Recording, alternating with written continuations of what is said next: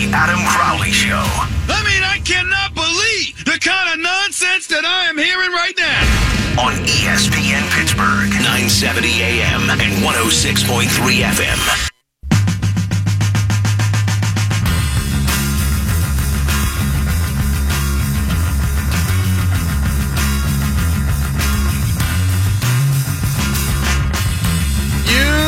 The Crowley Show, where your mom listens and you should too.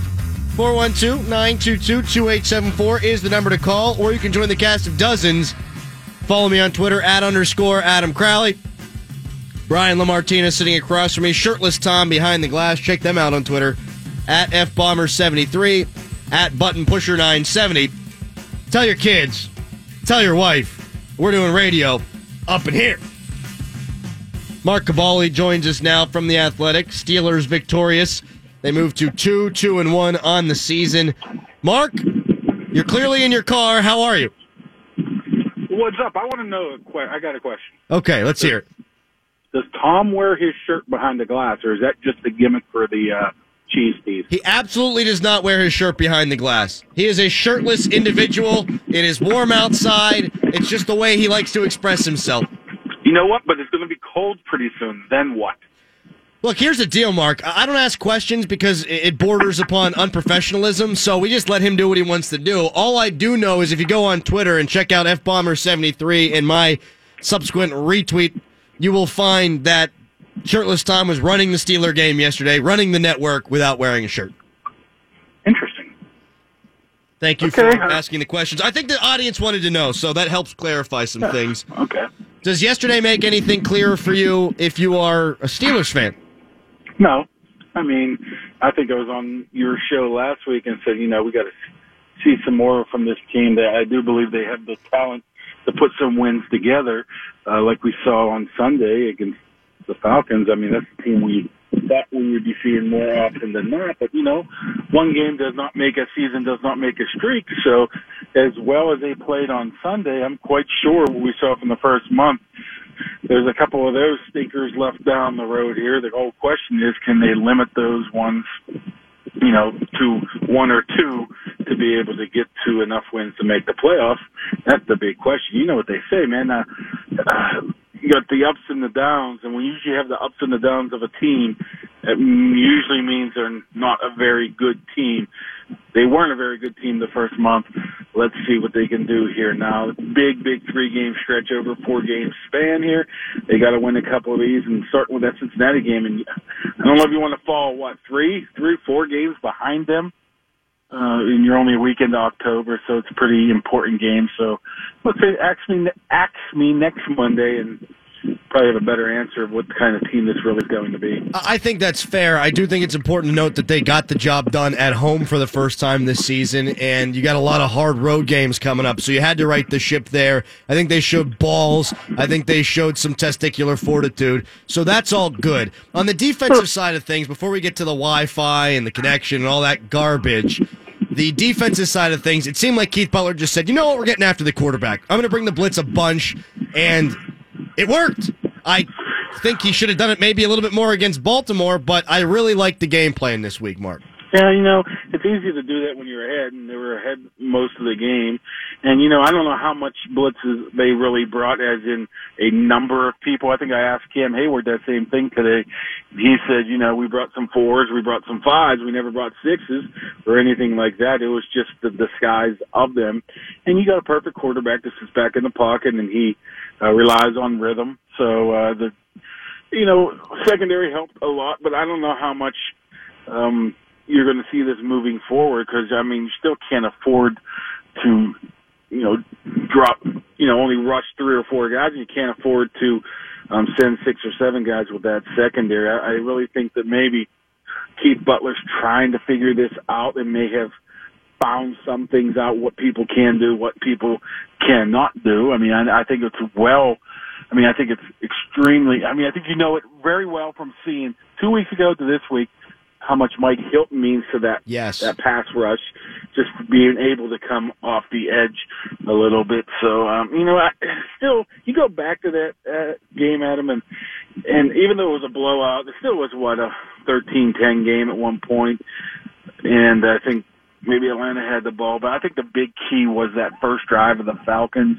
Steelers scored, put together that 7-play, 80-yard drive, that Connor drive, so to speak, because that's all he did was touch the ball, catch the ball, and just run people over.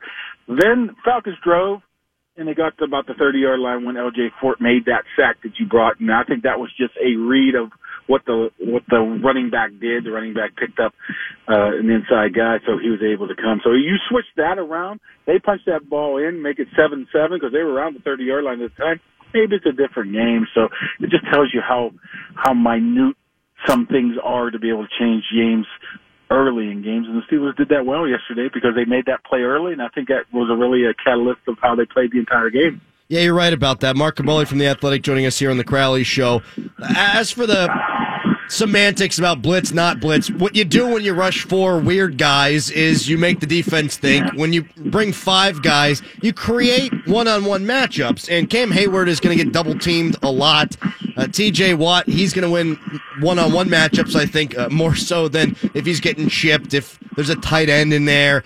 So I like it from that standpoint. Yesterday, because they created the one-on-one matchups, they wound up winning them, and that was probably the difference in the game. Yeah, you have to win the one-on-one matchups. And a lot of times the Steelers can predict those matchups, or at least they thought they could predict them with the interior lineman to be able to force teams to double team to it, or Hayward. And they thought Hargrave would be a guy to be able to put some more pressure on the quarterback, but they went a different direction. They're basically using the 4-down linemen. 2 of those are linebackers, and switching out Hayward into it for Alu and Hargrave, and they're getting pressure that way. But I like the way that they went about it, as in you can't always bring 5 or 6 like I was telling you Hayward was saying, because then you do expose the back end, but you can't let a guy like Matt Ryan sit there. It's that happy medium. I think it's a perfect way to go about things in the future, or the near future, as in next week, because that Falcons offense reminds me exactly of the Falcons offense. I mean, you got a guy that's going to stay in the pocket. You got a couple big-time receivers who can stretch the field. You got, not a great offensive line. So I could see the same type of situation playing out this week as well.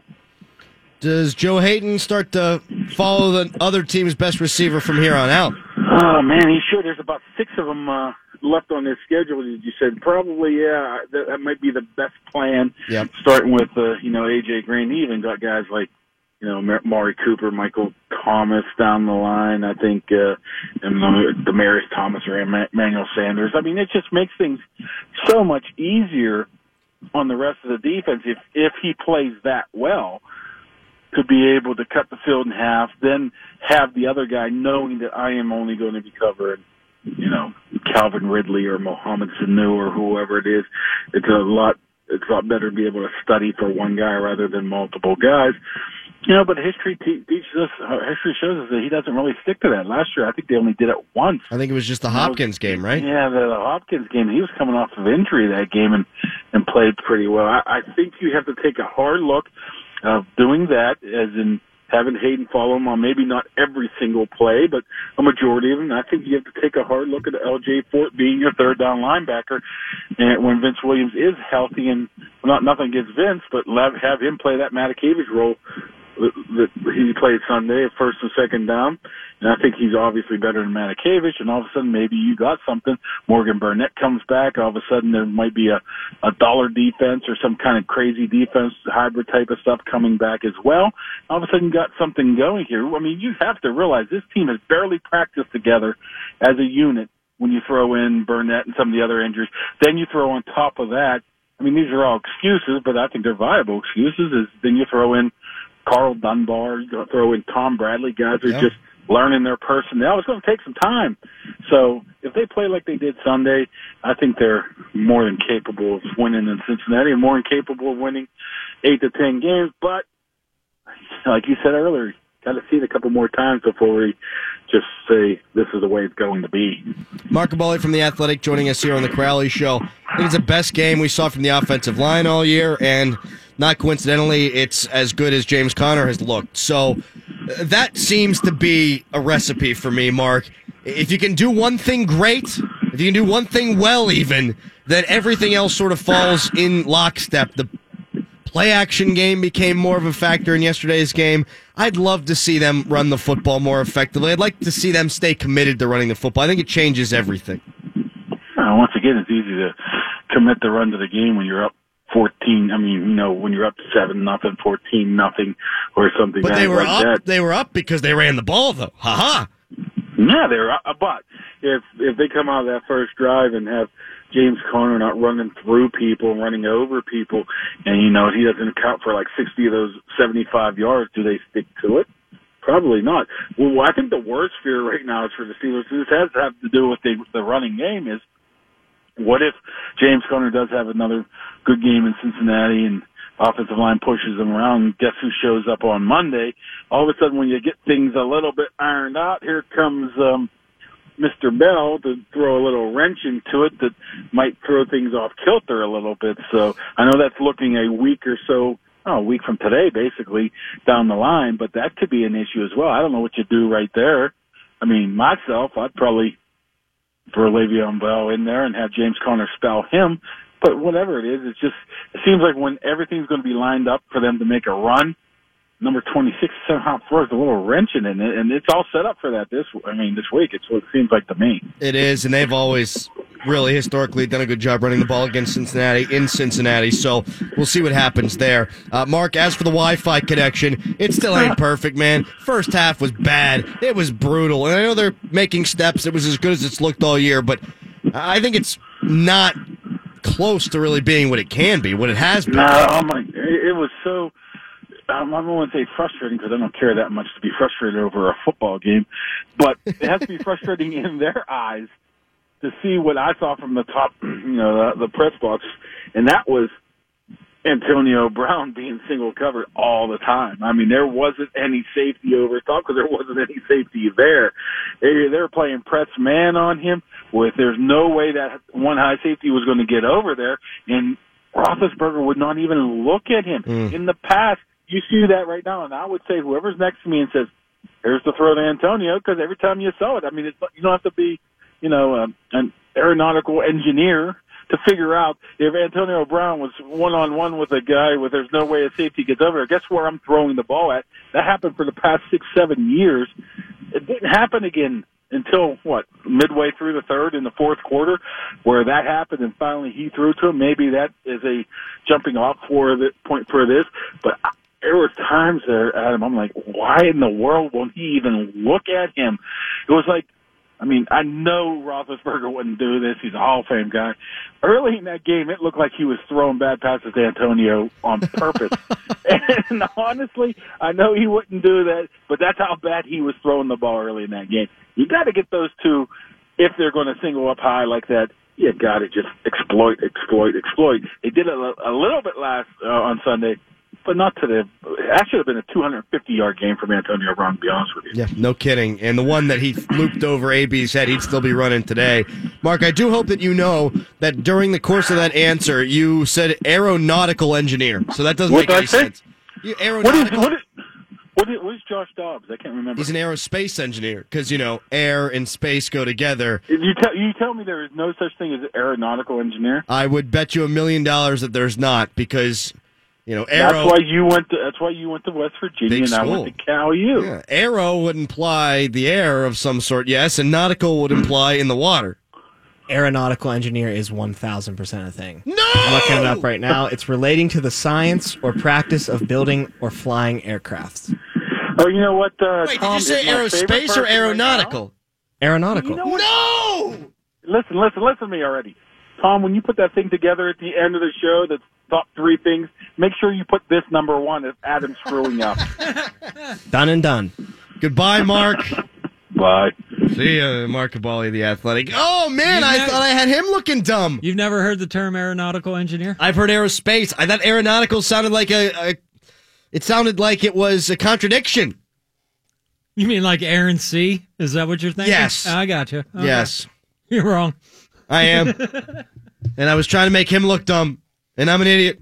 And Mark, by the way, it's 3 stars of the show. Look, see, now he sounded dumb. Yeah, he was there you wrong. go. Yeah. There you The 3 things? No, it's the 3 stars of the show there, man. In your face, Caboli. Yeah, Boom. suck it, man. Coming up next, Mike Tomlin was uncharacteristically pissed about the penalty calls in this game. I'm pissed about my being dumb. It's Crowley Show. The Adam Crowley Show. He went from the bottom. I give up, man. If you're not going to be honest about it, I give. John, Thanks for having me on. My nipple looks like my cat, like my cat's nipple. Adam Crowley on ESPN Pittsburgh. Mike Sullivan was uncharacteristically pissed about the penalty calls in this game. Wait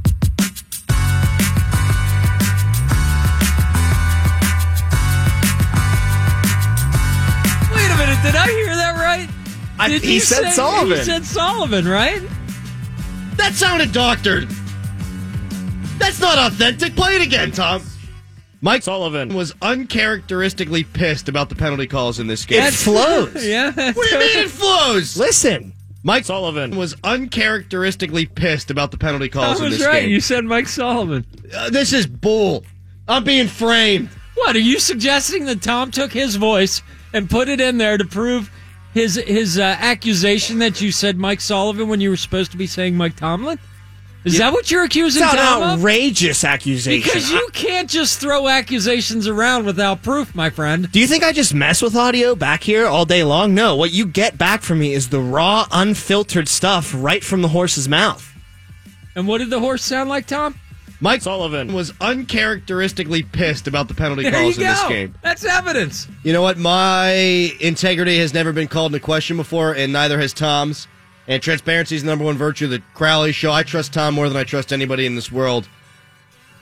I guess I messed up. I mean, you can hear it. I don't understand why it took you so long to admit your mistake here. Mike Sullivan was uncharacteristically pissed about the penalty calls in this game. Clearly not doctored at all. You're usually the one radio host in town that is excited to admit that when he was wrong, because it's like, oh, I'm transparent. It's our virtue of our show, you know? Not everybody who's talking sports on the radio knows what they're talking about 100% of the time, and that's what I liked about you. But then here you go. Mike Sullivan was uncharacteristically pissed about the penalty calls in this game. I did, because I thought, you know, after the aeronautics engineer thing went down, my ego... Aeronautical engineer, not aeronautics engineer.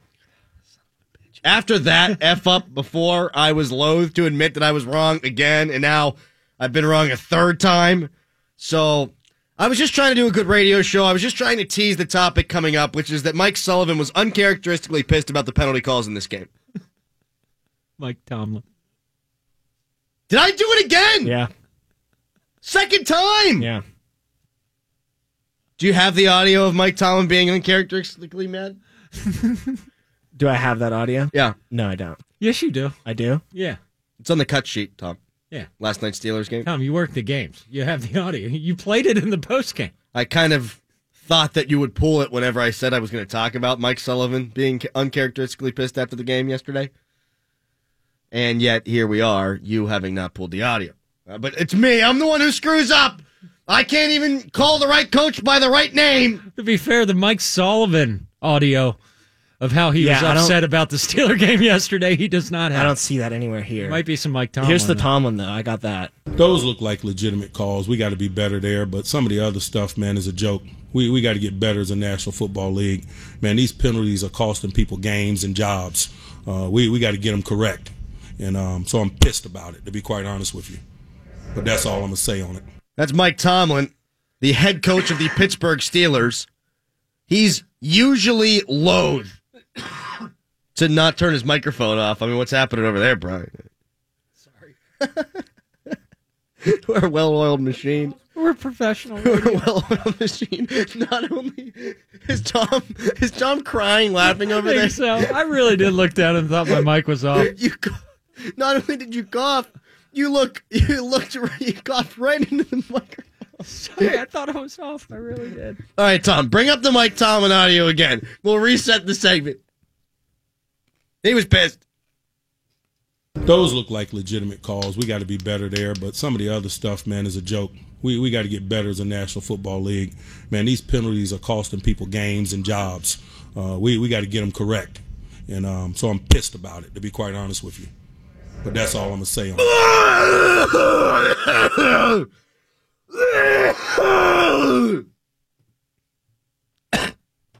That's Mike Tomlin. He's usually loath to criticize officials after the game. He typically talks about the Steelers controlling what they control. If we do what we do, it doesn't matter what the officials do. It doesn't matter if there's a bad review. It doesn't matter if things don't go our way. If we're a good enough football team, we are going to come out of the stadium with the victory. But Tomlin's kind of been warming up to this all season. He's also on the competition committee.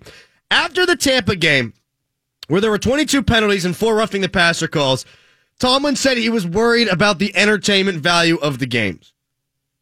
But after this one, as we heard now twice, he wasn't able to hold his tongue. In the second quarter, T.J. Watt rolled towards the knees of Matt Ryan.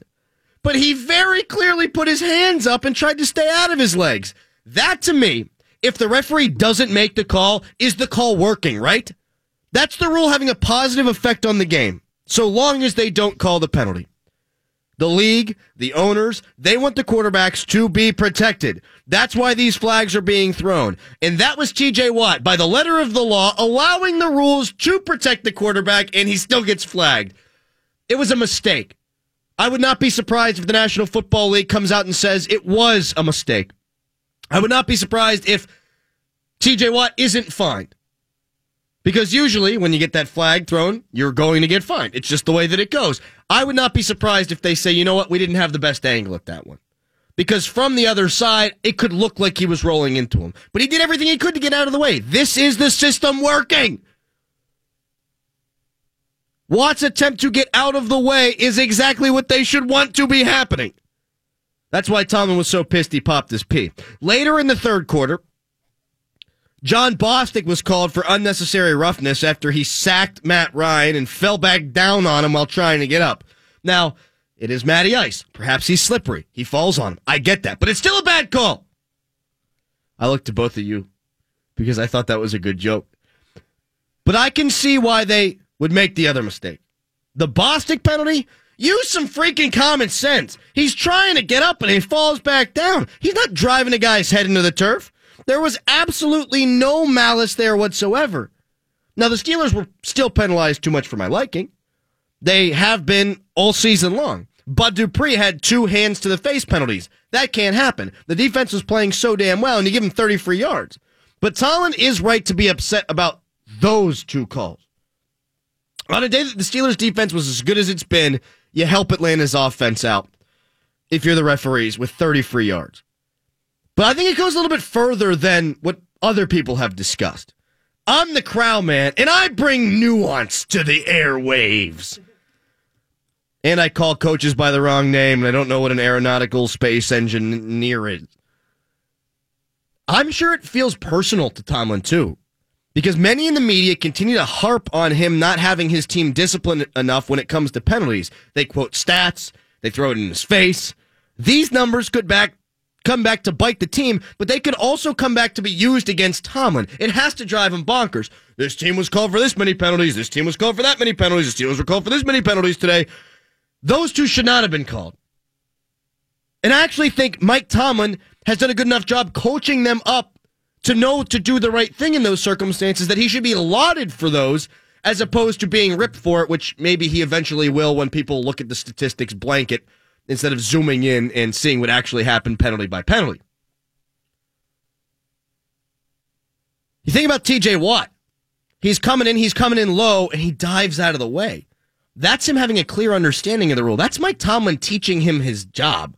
That's Mike Tomlin doing a great job. The Bostic thing, he's trying to get up. It's Matty Ice. Slippery. Second time not better than the first? That's okay.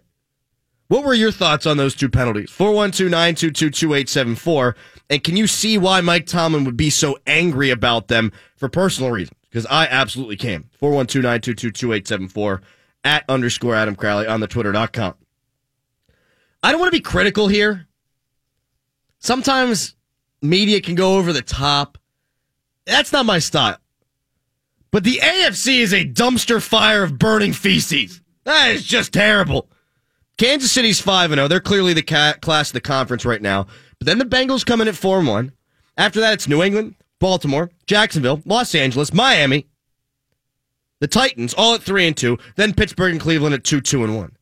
Steelers aren't in a terrible position. They'd like to be better, but I'm guessing so would New England and Baltimore. The Steelers tied the Browns. The Ravens lost to them. The Patriots were blown the frig out by the Lions. We do this thing as fans and as media where we all zoom in on the team that we cover or are a fan of, and all their problems look bigger than the problems of the rest of the league. Well, most teams are dealing with problems right now, too. Kansas City, despite how good they are, have a terrible defense that's going to cost them at some point. Jacksonville, with its great defense, has a putrid offense. New England's defense isn't any good. Baltimore put up 26 points against the Steelers, then put up 9 in Cleveland. The Bengals are 4-1, but in pure NFL fashion could easily be 1-4. Think about it. The Colts were driving late to take the lead. They fumble the football. They cough it up against the Bengals. The Falcons, they give up a last-second score against them. And then they just needed to score 24 in the fourth quarter this week to beat the Dolphins at home. Being able to do that's important, but having to do it is an issue. How about the Titans? They had their chance to get to 4-1 against the lowly Bills. They dropped the touchdown in the end zone and lost on a last-second field goal. No team is perfect.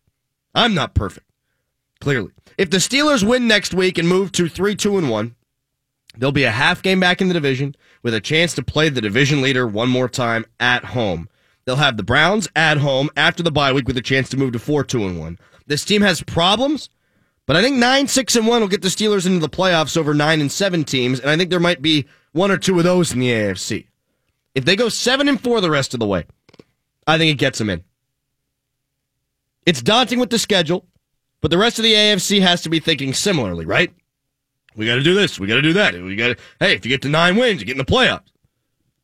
But you want to talk about must wins? This last one was pretty darn important. How about the one coming up against Cincinnati? Steelers have dominated the Browns at Paul Brown Stadium throughout the years. And the Steelers just played their best game of the season.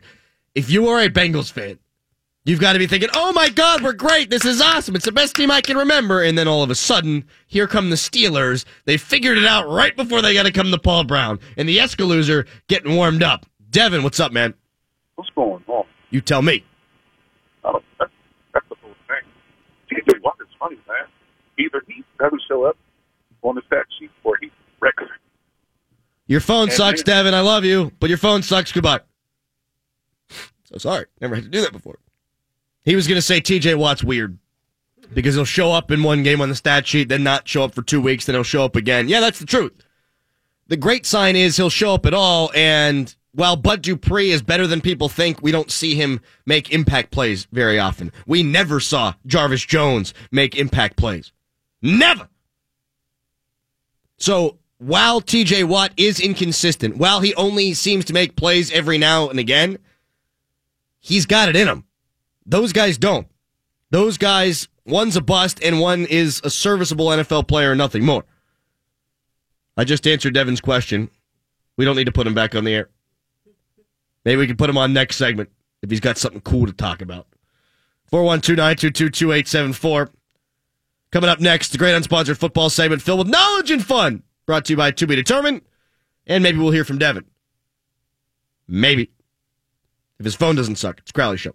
Sally Wiggin likes him, and so should you. Adam, I think having millennials on the radio is awesome. I don't hate you. God. Adam Crowley. My dogs listen to you when I walk out the door. On ESPN Pittsburgh.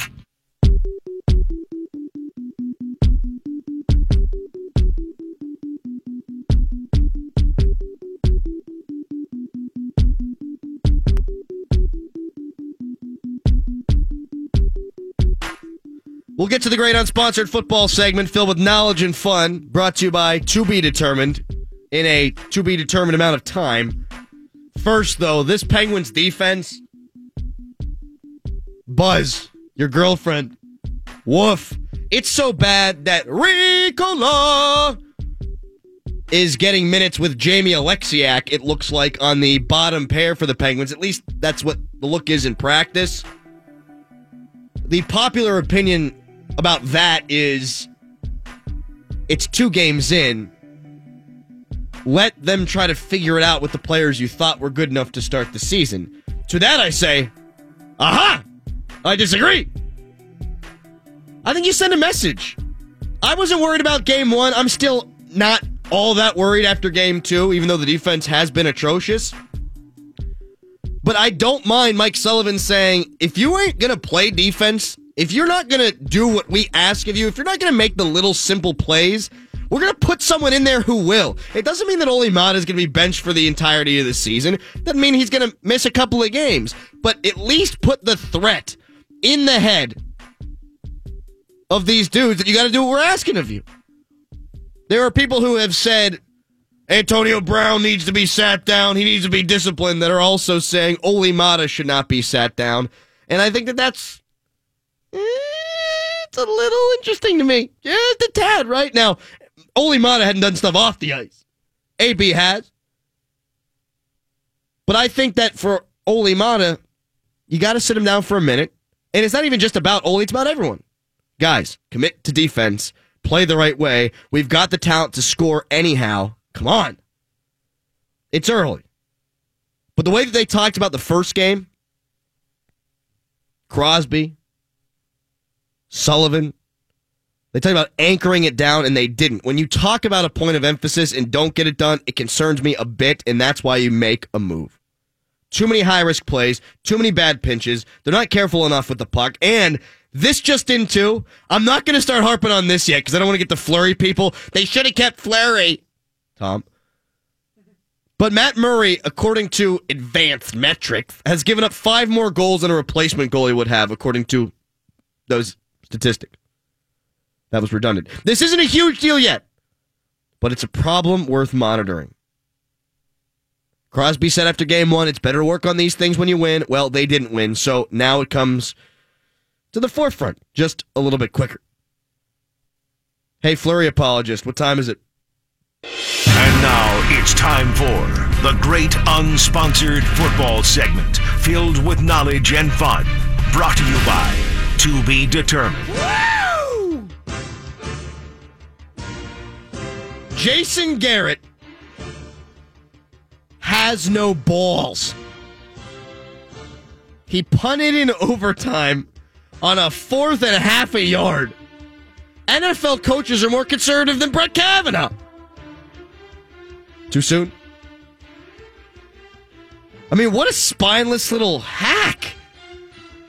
Jerry Jones, who loves Jason Garrett because he can stick his hand up his ass and operate him with controls, he criticized him after the game, saying, yeah, I'd have gone for it there. Why don't you step down on the sideline? No. Mr. Jones. He's right, though. If you go for it, you've got a chance to win. You punt it, all they need is a field goal. Dumb, Tom. But who are we kidding here? Jerry Jones has a direct line into Jason Garrett's headset from his booth. Yeah. Like, he just picks up a phone and goes, what are you doing, you idiot? Call timeout and send out the Dak Prescott, run that QB option like Penn State did and get this first down. Yeah, I think Jerry got clever in the booth with a few drinks, called that down there. He's like, you're going to take the heat for this. It's on you, Jason. You better hope this works. Yeah. Here's my idea. You better hope this works. Jerry Jones drinks scotch that's older than the women he sleeps with. I've seen it happen. Sean McVay, the opposite of Jason Garrett. McVay is like that Simpsons meme where he just walks in. No, I think it's not Simpsons. It's South Park meme where he just walks in with his sack in a wheelbarrow. He was going to punt the ball back to the Seahawks late in the game, but he was swayed by his team to go for it on 4th and short. Goff got the first down on the QB sneak, and he went bonkers. That's what's up. These dudes love Sean McVay. Did you hear after the game? I think it was Todd Gurley. I might be wrong here. It was one of the Rams players that said, we've got the best head coach in football, and that's why. Because he takes our opinion into account, and he did the high percentage play to win a game, as opposed to punting it and say, let's see what happens. No, we make a play to win the game. That's why Sean McVay is considered one of the best in the National Football League, and Jason Garrett has no flipping balls. The Broncos gave up over 300 yards on the ground. Soft. I never see a bunch of athletes as soft like that. Michelle Therrien. How does that happen? Are you going to fire the coach on the field? 300 rushing yards at college? Do you think the no-fly zone sees that and just wants to throw themselves in front of traffic? I mean, seriously. This once-proud defense goes on the road to the New York Football Jets. All you need to do to win that game is stop the run, and they can't even do it. Alex Ovechkin's better than Crosby. Mason Crosby. He missed 5 kicks. 5. Missed 5? He missed 4, but he missed one that was called back due to a timeout or something. Oh, my God. How does that happen? Cut? How's he not cut right now? Because he's Mason Crosby. It cost him the game. Duh. There's 15 points.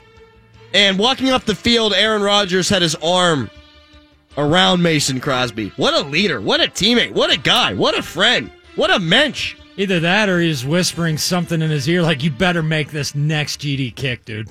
Like, you suck, bro. Get it together. When Peyton Manning's team, the Colts, in 2005, lost to the Steelers because Mike Vanderjagt pushed it wide. He called him the idiot kicker. That's not leadership. But you're right, he probably was whispering something awful in his ear. Meanwhile, this is all about contrast, right? Jason Garrett has no balls. Sean McVay has all the balls. Mason Crosby can't put balls through the upright. Meanwhile, Graham Gano kicked the ball through from 63 yards out for the Panthers to beat the Giants. Saquon Barkley jumped through the air to lead the Giants to victory, and he lands awkwardly and hurts himself. Stu Gotts, I'm going to steal his opinion from the Dan Le Batard show. He said that you've got all these players out there doing everything that they possibly can to win these football games, including risking life and limb, and it all comes down to a kicker kicking it 63 yards through the upright. Saquon Barkley jumps 40 feet in the air, lands down, and twists an ankle. But Graham Gano, he can wipe that all away and make it meaningless by kicking one through from 63 yards out. Hey, you can just call the Eagles Zach Galifianakis because they're in full hangover mode.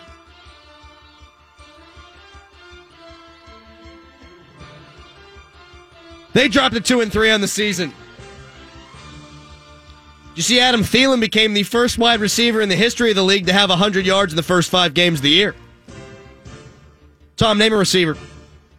Antonio Brown. He hasn't done it. Name Julio another Jones. one. Jerry Rice. No. Randy Moss. No. Terrell Owens. No. Antoine Randall. No. Hines Ward. No. I'm done. I can't name receivers anymore.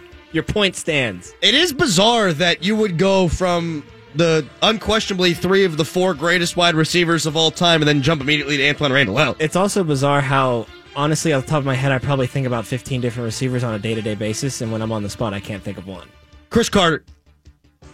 No. The guy who works for DK? That guy hasn't done it either. Guy who wrote X-Files? Not him either.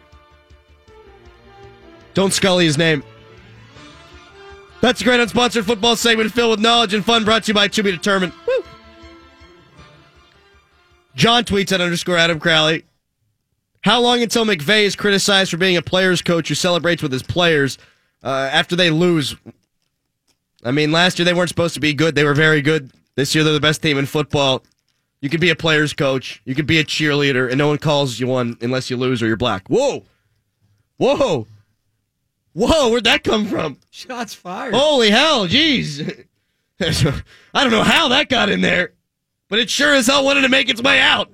Brian, did you have an X-Files joke? It looked like I stepped on what perhaps could have been a very good X-Files joke. See, now you come back to it. You don't need to tell it, but I feel like I've let you down. I did. I had a good, I was like, that was a great segment. I'll have to Mulder that over. Yeah! Sorry. Wish you would have let him say it after the segment. That was a great joke. Yeah. Your Scully joke was good, too. Thank you. Yeah, it was fine. Mm-hmm. Do you know why John Bostic got penalized for slipping on Matty Ice? No, Adam, why? Huh. Oh, damn it. This is a real thinker. Is it because ice is slippery? I screwed it up. I put the punchline in the body of the joke. Yeah, that's the only way you could get out of that one. Darn it. Because ice is slippery, man. The frozen tundra of Matt Ryan. Okay, time for this segment, Dan. Coming up next, McVay has balls. Garrett doesn't, and the Steelers, They joined the ranks of the bald men. It's Crowley Show.